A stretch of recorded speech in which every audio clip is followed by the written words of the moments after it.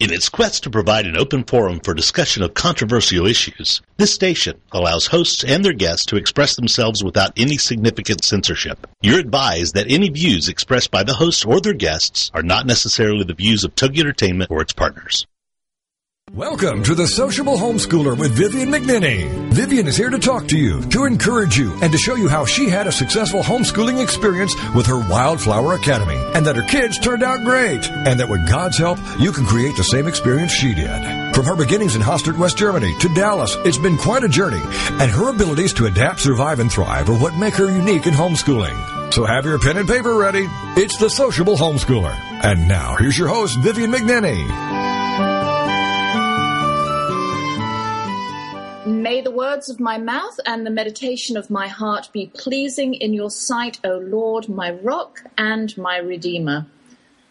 Good morning and good afternoon. Welcome to the Sociable Homeschooler. My name is Vivian McNinney, and I'm going to be bringing you homeschool insights and delights from our household, where God dwells in every nook and cranny. At least we try to remember that, especially when dusting. And where life is often ordinary, always busy, and sometimes verging on the hectic. Each week, I cajole and tempt a member of the public to join me for part of the show. I'd ply them with cakes and coffee if we weren't all things digital, but they come and chat with no bribes, and we talk about aspects of family life, which usually relates to homeschooling, and always speak straight to the heart of parents who place the responsibility of child rearing above their highest joy.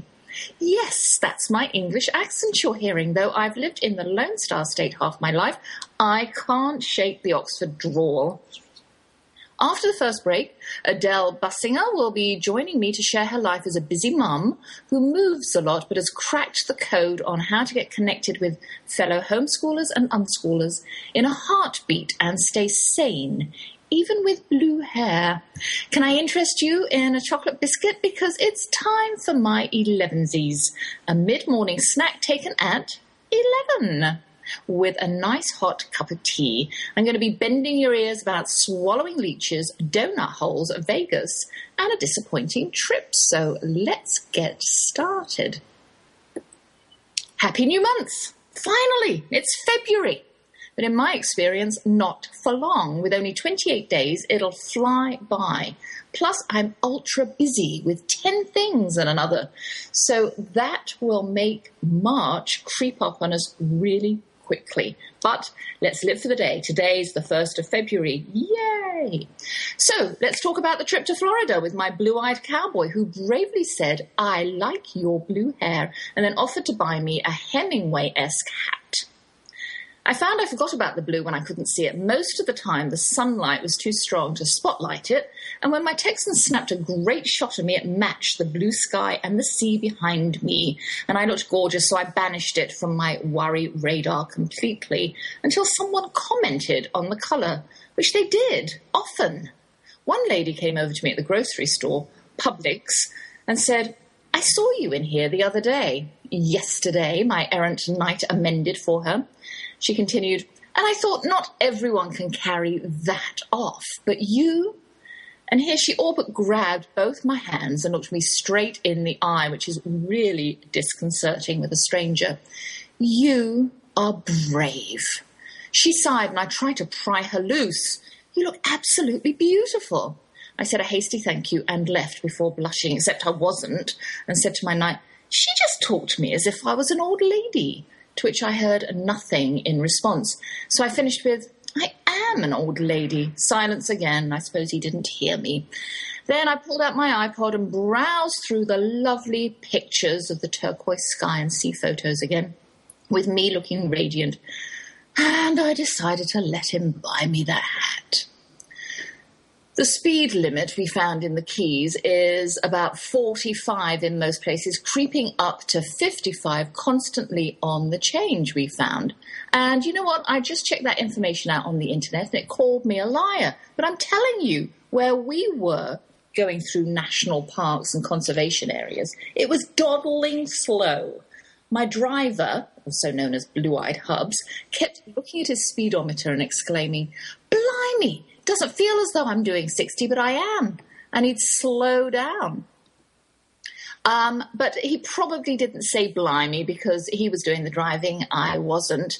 He probably said dang. But neither of us were impressed with the Keys. Is that unusual? I mean, doesn't everybody usually go, the Keys, beautiful, idyllic, lovely place to live, except in a hurricane? Well, I suppose it is if you can buy $1 million house with a boat to match and live on one of the man-made canals leading to the crystal turquoise water of the bay. But for the normal person, it was ho-hum.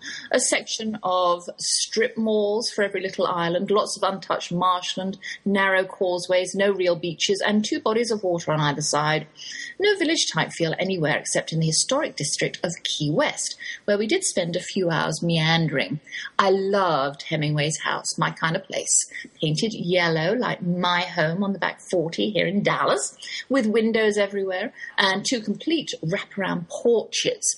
There were lots of cats inside and even more outside. He had a cat with 6 toes that had lots of babies, and obviously he was also a teeny-weeny bit obsessed with the felines, because where several dozen gathered, the word vermin started to creep into my mind, and I like cats. We went on a glass-bottomed boat for 2 hours to see the coral reef. 45 minutes out there, 45 minutes back, so we got 30 minutes chugging over the reef. Looking down through the glass and the rocking of the boat made me nauseous, so I went up on deck after a while. Then we went on the airboat through the Everglades. That was a rip-off. It lasted about 20 minutes. I liked the hovercraft feel, but the driver kept spinning the boat around, causing sprays of brackish water to slosh all over us and squeals of laughter from the teens in the front of the boat as we all got drenched. Now, the feeding of the alligators was a different story. Was I talking about the cats bringing the word verb into mind? Well, 250 gators is enough to have you heaving, especially when people are throwing them dead rats. Yes, it was gross. It was yucko, but it was compelling. The favourite part of the trip for me was Miami. We spent several hours on South Beach. I loved the pastel skyscrapers, because they suited my hair, and the cafes and small hotels, and the fact that the beach and seafront could be seen and enjoyed by the locals without massive hotels blocking the view like they do in Destin. People watching is super fun, and folks were walking around in their swimsuits. They were. I don't know if they were allowed to, really. So there was lots of people to watch. But I think Dortz had a better time in Vegas. She went there while we were in the Keys, and she was working for a high-tech company that a friend worked for. The president needed 2 pretty girls to work their booth with them at the convention, and so she got on an all-expenses-paid trip and had so much fun, she forgot to sleep. Right, she did. She was being 21 and beautiful and managed to get spoiled into the bargain. For a laugh, I posted on my blog that it would be easier to list the things I knew she wasn't doing in Vegas rather than the things she was doing. So here are a few. She wasn't sleeping, obviously, or reading, or praying in one of the chapels. She wasn't calling home or eating at the cheap food courts in some of the hotels. And she wasn't laying by the pool. Ah, to be young again. She came home and slept for most of the weekend. And I did allude to reading in there somewhere, and you know what? Reading aloud is something that all homeschoolers do. And when I first started, the books were mercifully short and easy to read and gentle on my voice. But as the children grew older, their books became longer. And I had to train myself with regular practice to read out loud for long periods of time. Sometimes books with 600 pages. Yeah, 600. Some were as easy as Harry Potter. Some were difficult, like Treasure Island or Oliver Twist. Others were classical favourites, like Wind in the Willows and anything by William Penet Dubois. Some were boring, like, well, I can't remember the boring ones. The children grew up so used to listening that we even had books on tape for the van, and today that's a preferred way of reading for my boys. Well, the reading this week at Mass was from Nehemiah, who dedicated a whole chapter to Ezra reading from Scripture to the assembly, because, of course, not everyone could read the sacred scrolls in those days.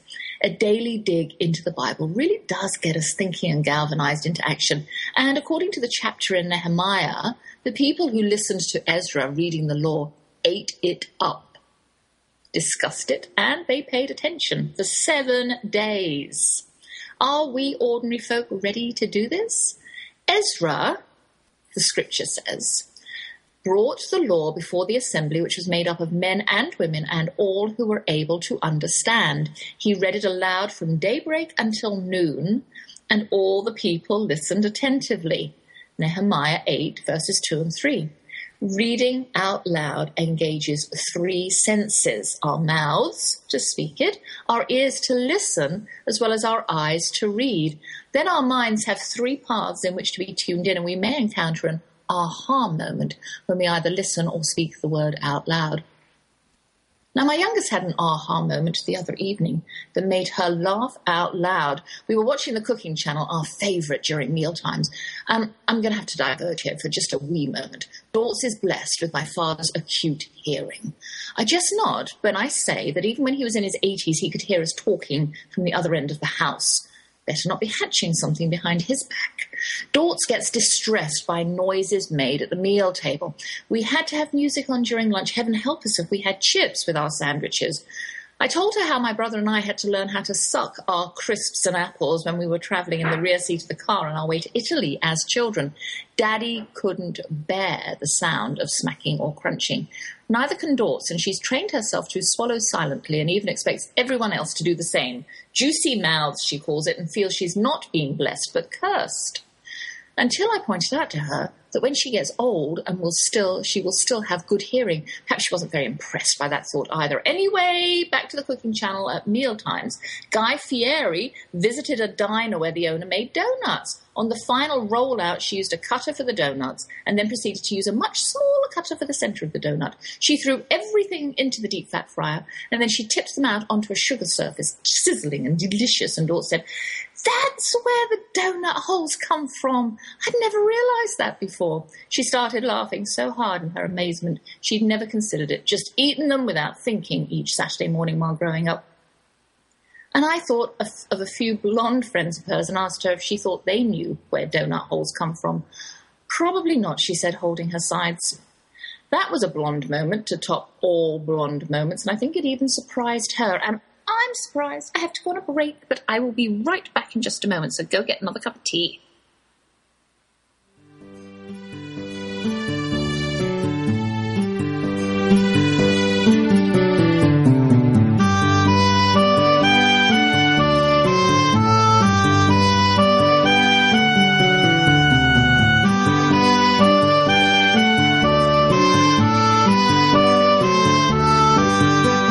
How do you handle toddlers, teens, and tirades when homeschooling? That's what we're working on now. It's Vivian McNinney, the sociable homeschooler, and we'll be right back after these. Get ready to live La Bella Vita with Dawn Catherine on TogiNet.com. Live La Bella Vita. If you're wanting to know all the beauty tricks of the trade and the latest fashion trends before everyone else, this is your show. If you admire celebrities' beauty and their fashion sense, this is your show. Do you love wine and want to know more about the process it takes to make wine from the vine to the bottle? This is your show. Live La Bella Vita.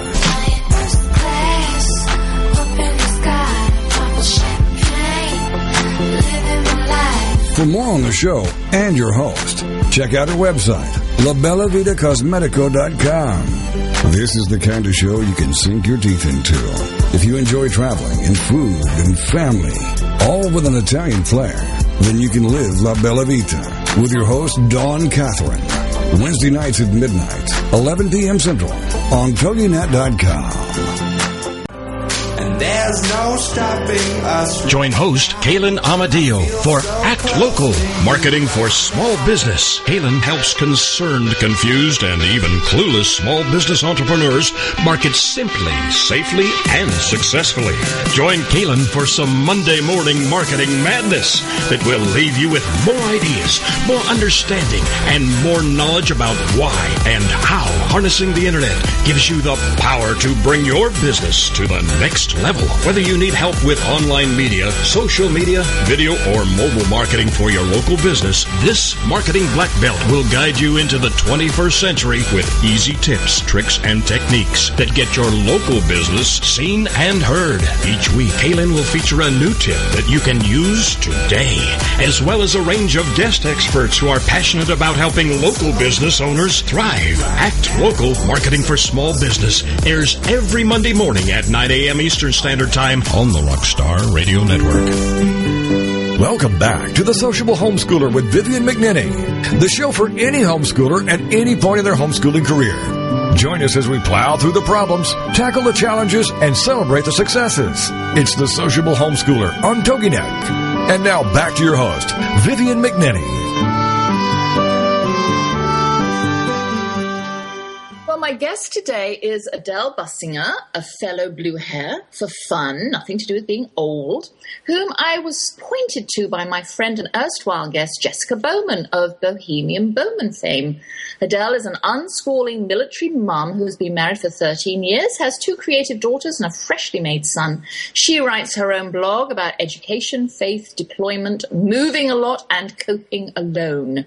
She also writes for Natural Family Day and owns Homeschool Commons, where she shares free public domain sources for all who want to partake. She is busy preparing for a move with a difference and has graciously squeezed me into her hectic life. Hello, Aadel. Welcome to my show. Good morning. Good. How are you? I'm doing good. Yeah. Busy. Busy. Yes, I know. I hear you. And you're busy in a different way to me. But we seem to have, we're the kind of family that never really just has one project on the go. We usually have 4 or 5. And I seem to think, is ever anything going to get finished? You know, but I'm sure you know the feeling. Yes, absolutely. Yeah. Listen, tell me a little bit about your homeschooling journey and how you decided to keep your kids at home with you. Okay. We started out, my husband and I are high school sweethearts. Mm-hmm. So we got married right after high school. He was already in the Marine Corps. Mm-hmm. And so we lived in 3 different states before our second child was born. Mm-hmm.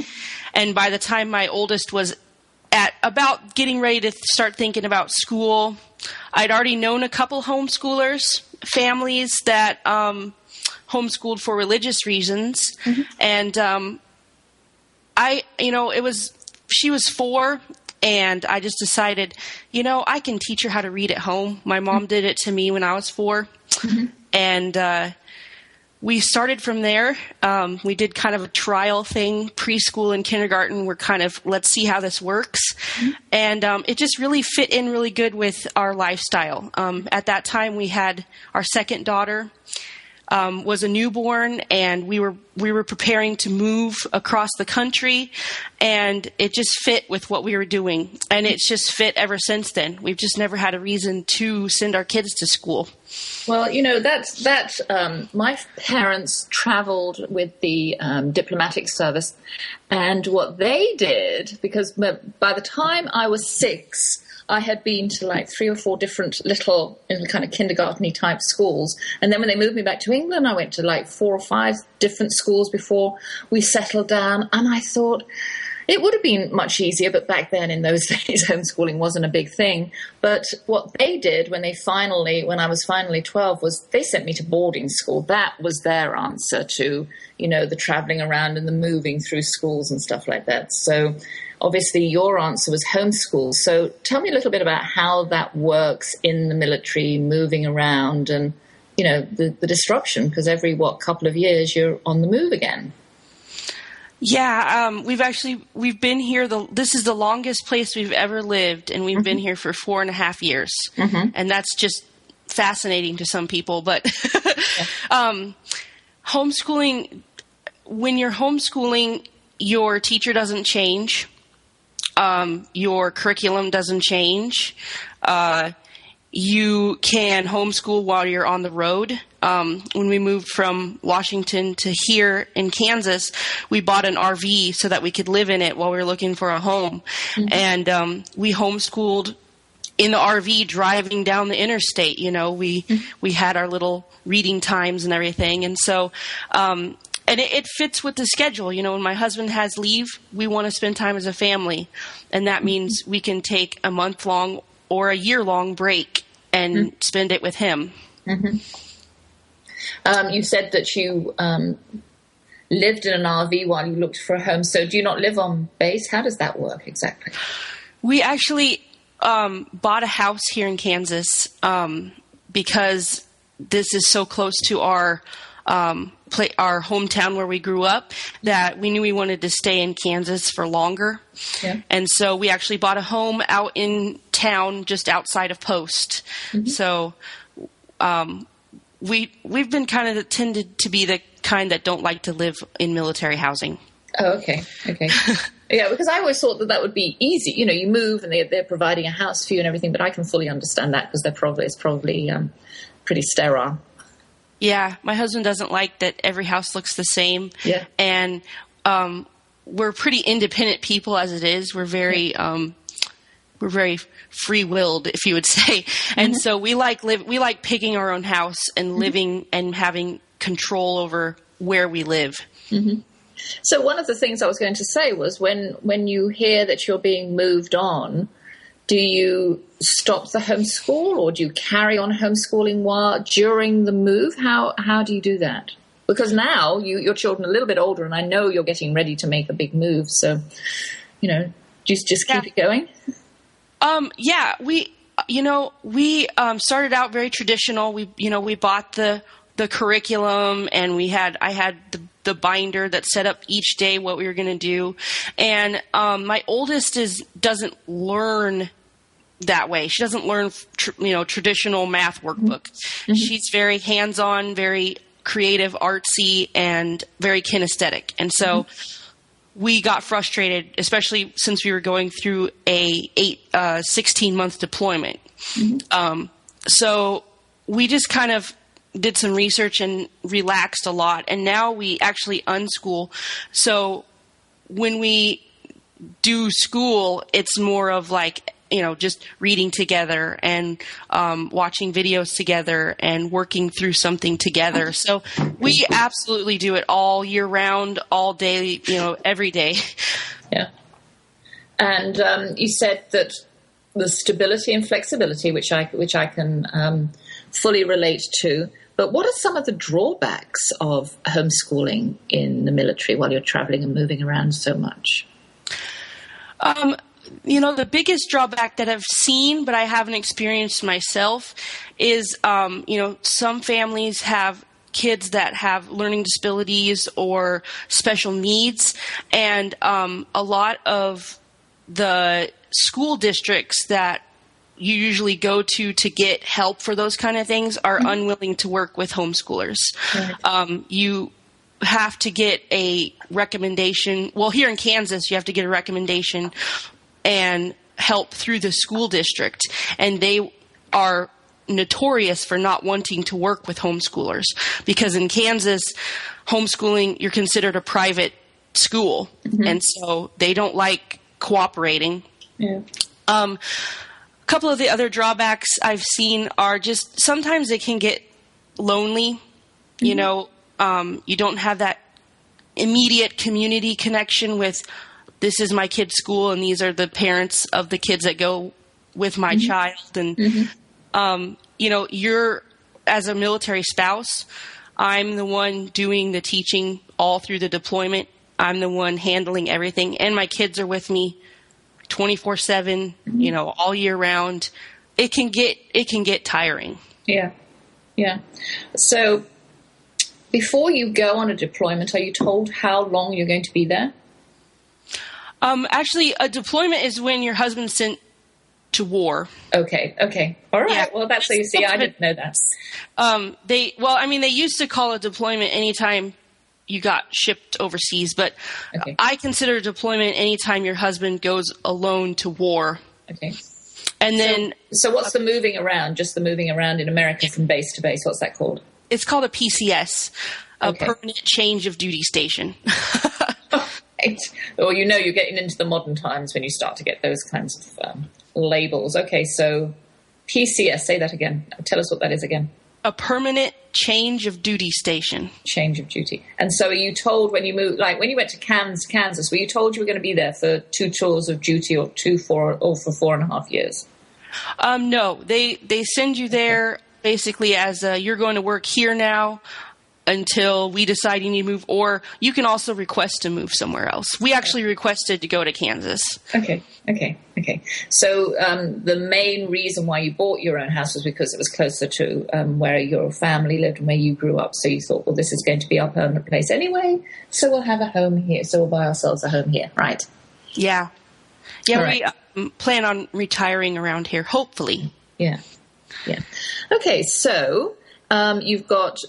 Special services is a difficulty, and it's do you know what for children with special needs, it's a challenge for all homeschoolers.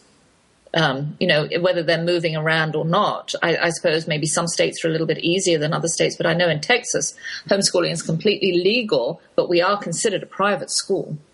Yeah, so we can't. But there are other places like Canada that can tap into anything that their public schools are doing. They're encouraged to do that. So, and I suppose some public school systems encourage people to do that, but they're few and far between. Yeah, well, I do know that the Department of Defense schools that they have on posts overseas, any kids that are homeschooling can participate in the activities at the school. Yeah.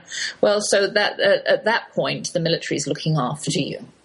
Yes, actually, I've been very pleased with the Army. Has changed some of its policies over the past few years, and it's actually in their family action plan. I can't remember what it's called, but that they are there to they neither condone nor condemn homeschooling, but they are absolutely there to support homeschoolers, and they're making an effort to make a homeschooling group on every post. Well, that's good. That's good, because I was going to ask you, do you associate or commune with homeschoolers that aren't military homeschoolers in areas that you go to?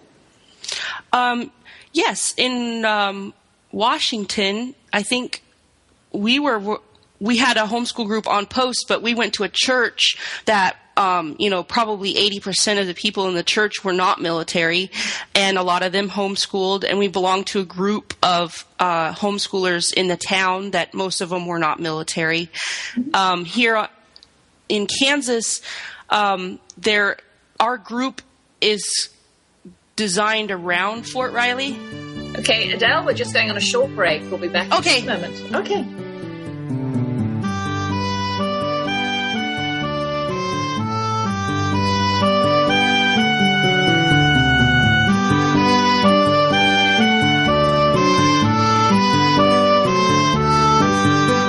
How do you handle toddlers, teens, and tirades when homeschooling? That's what we're working on now. It's Vivian McNinney, the sociable homeschooler, and we'll be right back after these. The IRS can and will track your income. Can you? It's time to bulletproof your taxes. Yes, bulletproof your taxes with host Nellie Williams. Fridays at 1 Eastern on the Rockstar Radio Network. As a business owner, you know that tax deductions can lower your tax liability. But deciding which expenses are deductible and how to claim them can be confusing, frustrating, and ultimately costly when you're wrong. Former IRS Audit Supervisor Nellie Williams will help you learn what is deductible and when to take that deduction to avoid raising IRS red flags. She'll teach you how to survive an IRS audit so you don't have to pay more tax, interest, or penalties. Each week, Nellie will be here to teach us as entrepreneurs and small business owners how to pay our fair share and not a penny more. Check out her website, bulletproofyourtaxes.com. Then join us for Bulletproof Your Taxes with host Nellie Williams, Fridays at 1 Eastern on the Rockstar Radio Network. Show me the money! Okay, we will. We're going to teach you how to tell your money where to go. It's Intelligent Investing with Pam Otten on TogiNet. Learn how to be a savvy investor from someone who has your best interest at heart. Pam Otten is a financial advisor who loves to help successful business owners and entrepreneurs understand the mysteries of the investment world. And she's not afraid to share that knowledge. Pam is an unashamed Christian and qualified kingdom advisor, which means she's trained and committed to integrating biblical principles into her financial advice. Pam believes investing isn't rocket science. This is the financial advisor who's in your corner and truly understands and cares about you and helping you achieve your goals. Securities and advisory services are offered through LPL Financial, member FINRA SIPC. It's Intelligent Investing with Pam Otten on TogiNet. Welcome back to The Sociable Homeschooler with Vivian McNinney, the show for any homeschooler at any point in their homeschooling career. Join us as we plow through the problems, tackle the challenges, and celebrate the successes. It's The Sociable Homeschooler on TogiNet. And now back to your host, Vivian McNinney. Well, I'm back and I'm talking to my guest, Aadel Bussinger, and we're talking about homeschooling in the military. And she was saying that some of the states that she's been in, they have actually linked up and hooked up with homeschool groups that most of them weren't military homeschoolers. So I think that's really great because you can educate the public about what being in the military is like. Because, a lot of us don't know. And I spoke to somebody who said, reach out to your families that are in the military because a lot of times they are living outside the base. They're living in your neighborhoods. And because they're very used to being on their own and kind of fending for themselves. Is that right, Aadel?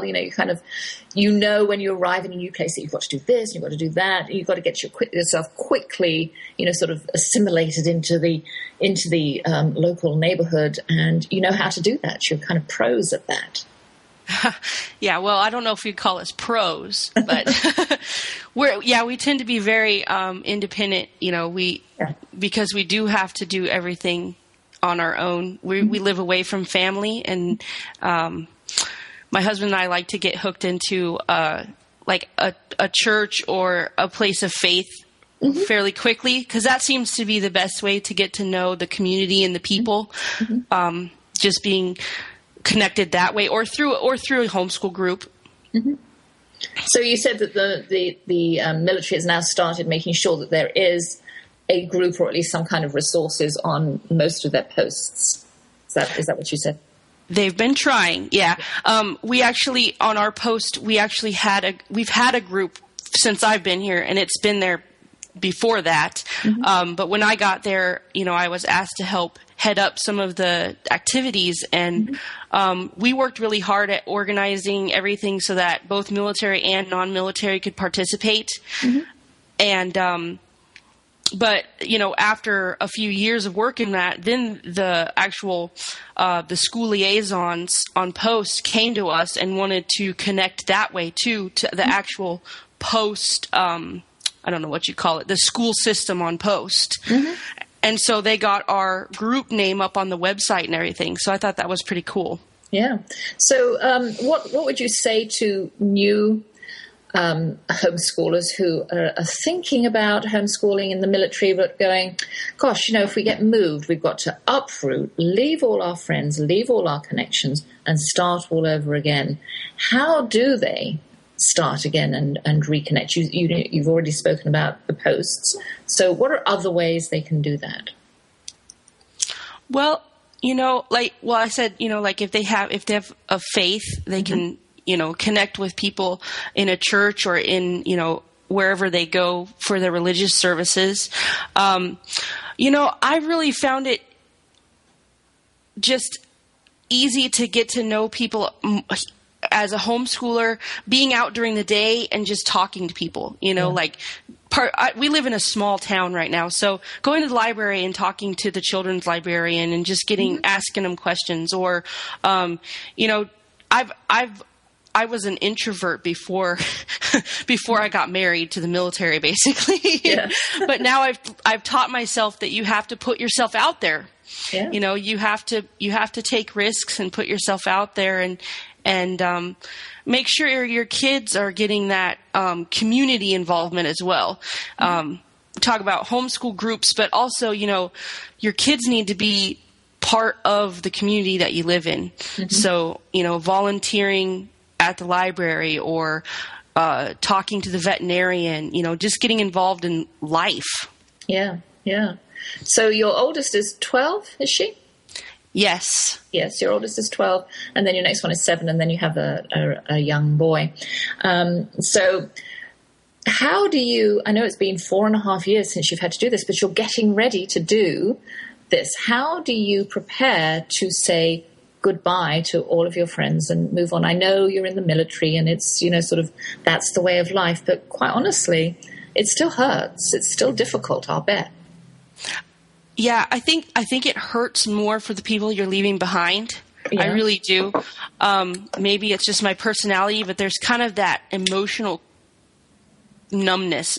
It's not a numbness, but you just kind of cut yourself off because you have to do this, this, and this, and this, and you don't have time to basically grieve over the friendships you'll be losing until after you get to the next place. And then you think, oh, I really miss this person. Or, yeah. But I think, too, that for me, God has really just shown me and told me, given me this sense of peace that it's time to move on. Mm-hmm.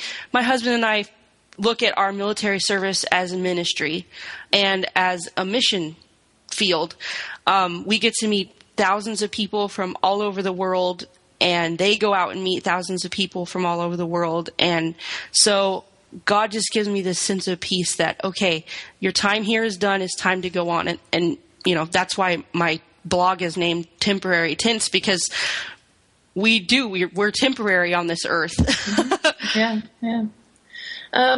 So you had written something about homeschooling in the military, and when your spouse is overseas, deployed overseas, of course it's going to be harder. And you wrote that you just do it. How do you do it? How do you homeschool? How do you be with you? How are you the only one knowing that perhaps your husband's in danger? I mean, that must be nerve-wracking in itself. You just do it. So that's what you're talking about a little bit about, you go numb, your emotions go numb. You've just got to do it.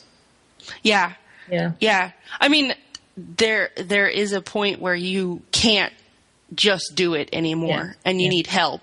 Yeah. But for the most part, it's like, other people's realities are, my husband has to work a horrible job that he hates, or, everybody has a different reality that they have to deal with. Mm-hmm. And this is just our reality. It's all we've ever known. Yeah. I don't know about you, Aadel, but my husband traveled a lot. So I was left at home, and I had a full-time job as well. And I was left with 4 very young children, and I was it for them. But when he came home, it was so difficult to let him back in. Of course, I wanted to let him back in, but it was really difficult to go from being it to having to, make my decisions with somebody else. Yeah. I think I've been blessed that when my husband's home, I'm not like the commander in chief or anything, but, he's very willing to let me handle certain things that he knows that I do well. He trusts me with them. Mm-hmm. And so when he's gone or when he's home, he lets me handle those. But yeah, it's really hard to get back into the groove of having another person dictate your time and interrupting with wants and needs. It's like, wait a minute, we were doing just fine when you were gone. Yeah. And then the children, I found, sort of all of a sudden when the spouse that's been away comes home, that spouse becomes the center of their lives. And you go, hang on a minute, I was working really hard all of these months and they never treated me like that. Yeah. It's a struggle for me because I know that my oldest, especially, it's not intentional, but we have a lot of friction. Mm-hmm. Sometimes just because I'm the one doing all of it and she's really a daddy's girl. And so it's kind of a resentment, but not intentional and you can't hold it against her, but it's hard. Mm-hmm. It is. All right. You're going with your husband away. Do you want to tell us a little bit about that and the reason why you've not done this before, have you? No. Okay. The one thing I wanted to do as a military wife, was live overseas. And when my husband got out of the Marines and decided to join the Army, as soon as he got into the Army, his job, they call it an MOS, was shut down. And so he had to go to school and learn a different job. And we learned then that the one place I wanted to go was Germany. And we learned then that Germany was probably out of the picture. And so this last year, he was going to get sent on another deployment. And they decided, well, we can't take everybody with us, so you're going to go to Korea. And we found out on Thanksgiving weekend, and he was supposed to leave, like in a few months. And so we decided not to go with him at the time. Well, after he'd been there for 6 months, he decided he loved it so much that he wanted to bring us over. So we're headed to Korea in 2 weeks. So he's there. So he's been there for 6 months. He's been there since last May. Yeah. Wow. He's been there almost a year. And we were trying to get the paperwork and everything, and we finally got that done so that we could go and join him. Okay. So how long? Any idea how much longer he's going to be there? He extended for a year, so we'll be there till May of 2014. But depending on whether we like it or not, who knows? Yeah. So, all right. He went in May. What kind of breaks does he get while he's away? I mean, do you see him or not? He can't. When he's in Korea, it's just like he's in Kansas. He has a normal job and he can take leave. We just haven't been able to afford for him to fly back home yet. Plane tickets aren't cheap, and he just hadn't had time to take leave. But he has a normal 9-to-5 job, and he has an apartment in Seoul that we're going to go live at, and so. It's a lot like what we would do here in Kansas. Right. So the Army doesn't pay for him to come home on leave? No, he can fly. They call it space age travel. You can hitch a ride on military flights, but they don't pay for you to come home on leave.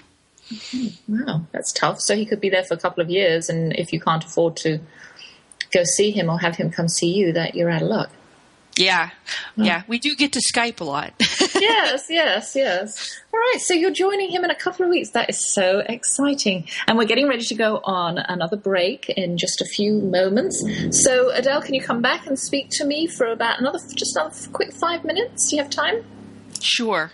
All right. So that's really, I just want to talk more about you going to Korea and, what you've done to prepare the children for this fantastic opportunity to see the world. Okay. All right. Right. Well, yeah. Here's the music. Good.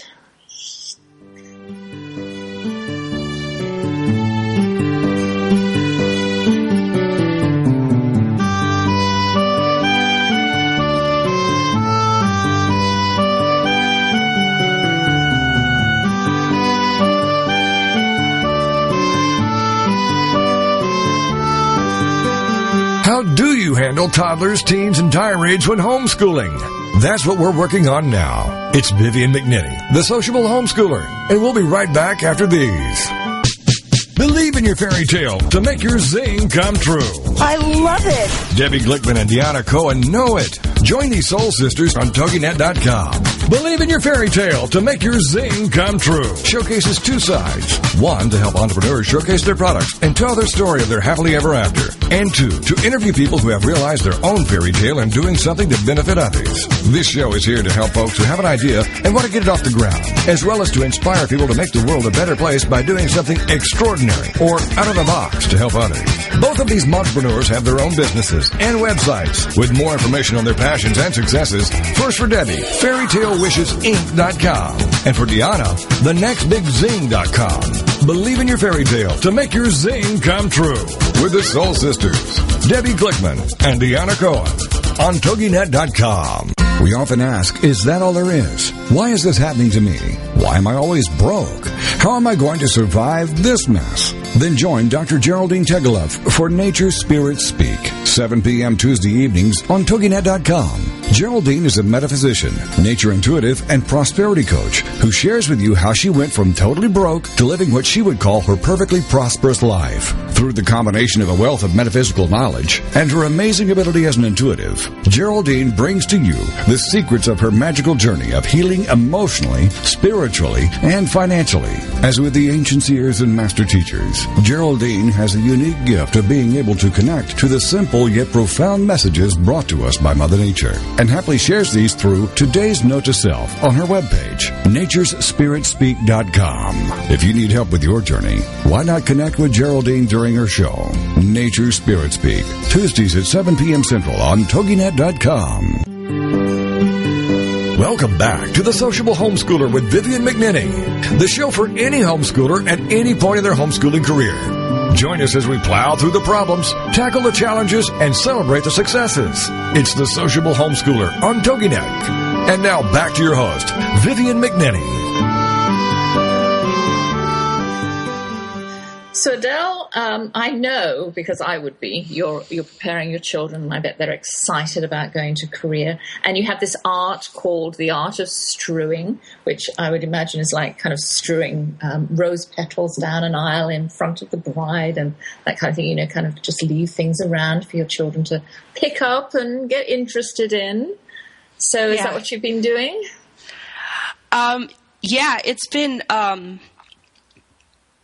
It's been about 2 months since we knew that we were going to go to Korea. Mm-hmm. And so I've been kind of hinting, here and there. We've been watching like Korean dramas on TV.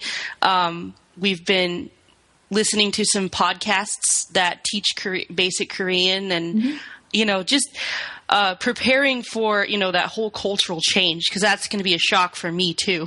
Yeah. So have you ever been outside the United States? I have to say that I lived in the same town until I was 18, and I went on 2 trips outside. I went to just over the border of Canada on a vacation, and then I went in just over the border into Mexico on a mission trip, and that is it. Yeah. Well, you know what? That's the best way to learn, is to do the traveling, because, you can't... books are good, but you just can't imagine what it's like to live in another culture until you actually go and do that. So you're going to have a great, great time. And, I read somewhere that Koreans send out more missionaries than anywhere else in the world except America. Yeah, I've read that too. And, we have here on our post, we have a large, in our town, I guess I'd say, we have a large Korean influence. Mm-hmm. A lot of soldiers from the Korean War brought wives back, or people that have been stationed there ever since. Mm-hmm. And so we have several Korean churches in our town, 2 Korean markets, and so we actually have Korean families that come to our Bible club at church. So it's been fun talking to them and kind of getting, but yeah, they're, I've heard, very polite, and, I think the country's like 60% Christian. I'm not sure on that, but it's big. Yeah. Well, that's good. That'll be easier to get into. It'll be a culture shock. I can assure you of that. But you realize then just how much you take for granted in America. Yeah. Well, and we're kind of cheating, because we've talked to people that have gone over there to teach English, and they go over there knowing they're going to live in a country where they don't have all the amenities of home, and we're kind of cheating because we're getting it paid by the military, and we have a commissary where we can get American food, and we have a post that has American schools, and it's just kind of like we have a little community there where if we miss something from America, we can go buy it at the commissary. Yeah. Well, I have to go to the East Indian stores to get my English stuff. And I tell you, I do that on a regular basis. I've lived here for a long time, but I still can't do without certain things. So. All right. Well, listen, I know you're really, really busy. So, Aadel, thank you so much for joining us. And you answered some questions and told me some things that I knew nothing about. So, really, I'm going to put your stuff up and your links up. And I know you said Facebook and Google are really good resources for military homeschoolers to kind of get tapped into some of their communities that way. So, thank you. Anything else that you want to add before you leave? I don't know. I just, I think just making the military life an adventure and not a duty. Yeah. We try to make everything all about family and all about the life that you're actually living right now, you know? That's right, in the moment. Gosh. So you've got your house. You're going to rent it? We're trying to sell it, but if it doesn't sell, we're going to have to put it up for rent. Yeah. But the good thing is when we're done in Korea, we're coming right back here to Kansas. That's pretty much because we're going to retire here in about 6 years. So Kansas is our number one list for places to go. Yeah. So we'll be back here to take care of the house if we have to rent it. Yeah. Well, good luck. Well, I've been talking to Aadel Bussinger, who talked to us about many aspects of homeschooling with the military. She outlined the benefits and struggles involved. She told us a little bit about how to manage during a deployment and how to connect with other homeschool communities within the town that she or anyone else is living in. Aadel writes a personal blog at These Temporary Tents about unschooling, her faith, and military life. And she also writes for Natural Family Day. So go find her. She's a good read. And Aadel, good luck with your upcoming move. Thank you. You're very excited, you and the children. And I wish God's blessing on you. And thank you for joining me today. Have a terrific weekend. Thank you, Vivian. All right. Bye. Bye. All right. That was very, very interesting, and I hope it spurs a lot of you on to go find out more about homeschooling in the military and, sort of take that plunge and do it, because as she said, it's very stable. You've always got the same teacher, you're not moving around schools all the time, and it's flexible. And go read more about her. I've got it linked on my website on Toginet. Well, last week, while I was preparing to speak to Stacey Zelmer about the state of the global water supply and the logistics of digging wells, handled expertly by the organization she represents, a hipster non-profit, my filmmaker son said when he commented on my remark that a lot of young people work with charity water. But, I didn't expect to hear about leeches getting attached to the back of the throat or water being sold to the villagers. Did you? There were my two fuzzy moments of communication during our conversation due to my own visual and hard-hearted points of reference that played out some vivid scenes of parasitic activity and people going thirsty through lack of funds in my overactive mind's eye. So I strove this week to put some of those straight. We were talking about waterborne diseases, of which there are many, and quite honestly, any amount of research will put even the wildest man off drinking sparkling stream water, swimming in lakes, or imbibing from the toilet bowl, that one's for the dog, without boiling the water first. She talked about parasites, and I'm imagining microscopic beings, invisible to the naked eye, until she said the word leech. Immediately, I'm watching The African Queen and being treated to viewings of large leeches on the silver screen. Stacey said that they sometimes attach themselves to the back of the throat, and I'm imagining back of the neck, because surely no one would swallow a leech of any size inadvertently. Katharine Hepburn was dealing with leeches that would be more than noticeable in a quenching, albeit contaminated glass of water, even at half the size.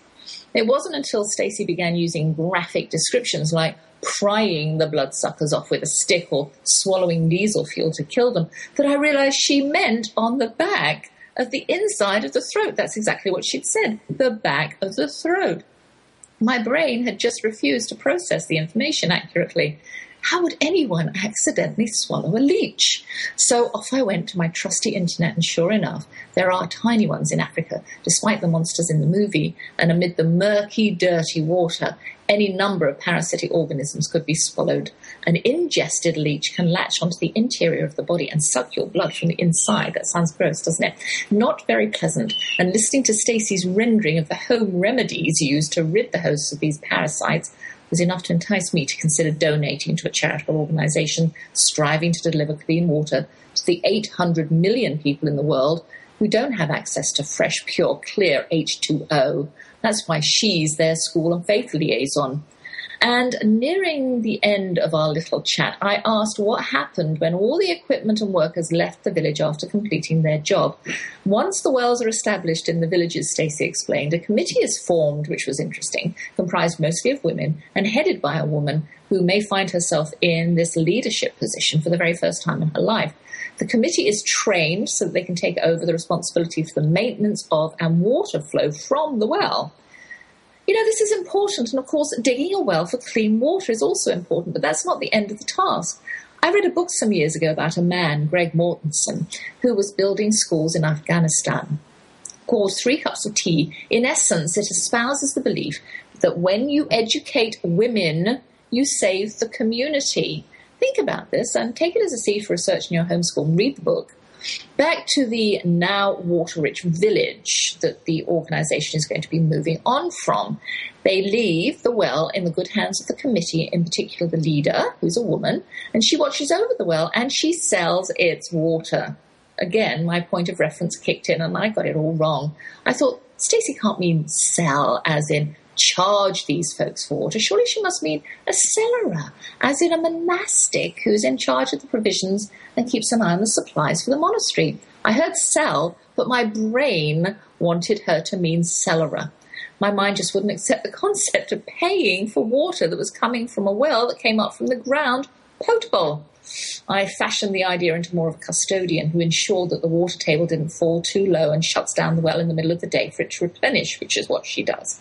But I had to ask Stacey later what she meant by cellar, and she graciously told me I'd asked a great question. And yes, indeed, the woman did charge everyone for the pleasure and privilege of drawing clean water. And then I thought, well, the NGOs don't go into third world poverty-stricken countries solely to give aid for nothing, because that wouldn't help the people in the long run. And I began to understand that really a new life has to be established if these poor nations are able to help themselves. There is a cost attached to digging a well, and the village has to have a vested interest. And that's only part of the story, you see. You're sowing seeds of dignity, responsibility, and self-respect. If you give a man a fish, he'll eat for a day. If you teach him how to fish, he'll eat for a lifetime. So along with the gift of clean water comes a sense of ownership, worth, self. 800 million people in the world don't have clean water to drink. It's a staggering number. And as individuals, when we give money to build a well, we give a whole lot more, like Helen in Stacey's story. Fresh, available water not only quenched her thirst, it made her feel beautiful. And I've come to the end of my show again. I mean, the time just flies by, and we learned a lot today, I think. And I have walls to paint and bathrooms to scrub, and 2 windows are being put in my upstairs bedrooms, so I suppose I need to go and check on that and make sure everything's going well, because Hubs is off doing other things. Anyone wants to see a good film this weekend? I doubt very much whether I'm going to have time to do anything like that, so without further ado, I'll say thanks to my handsome husband who believes in love at first sight, and the 4 children I have who are the result of that belief, the hard-working staff at TogiNet Radio, and my guest, Aadel Bussinger. And I have to go. The Lord bless you and keep you. The Lord make his face shine upon you. The Lord turn his face towards you and give you peace.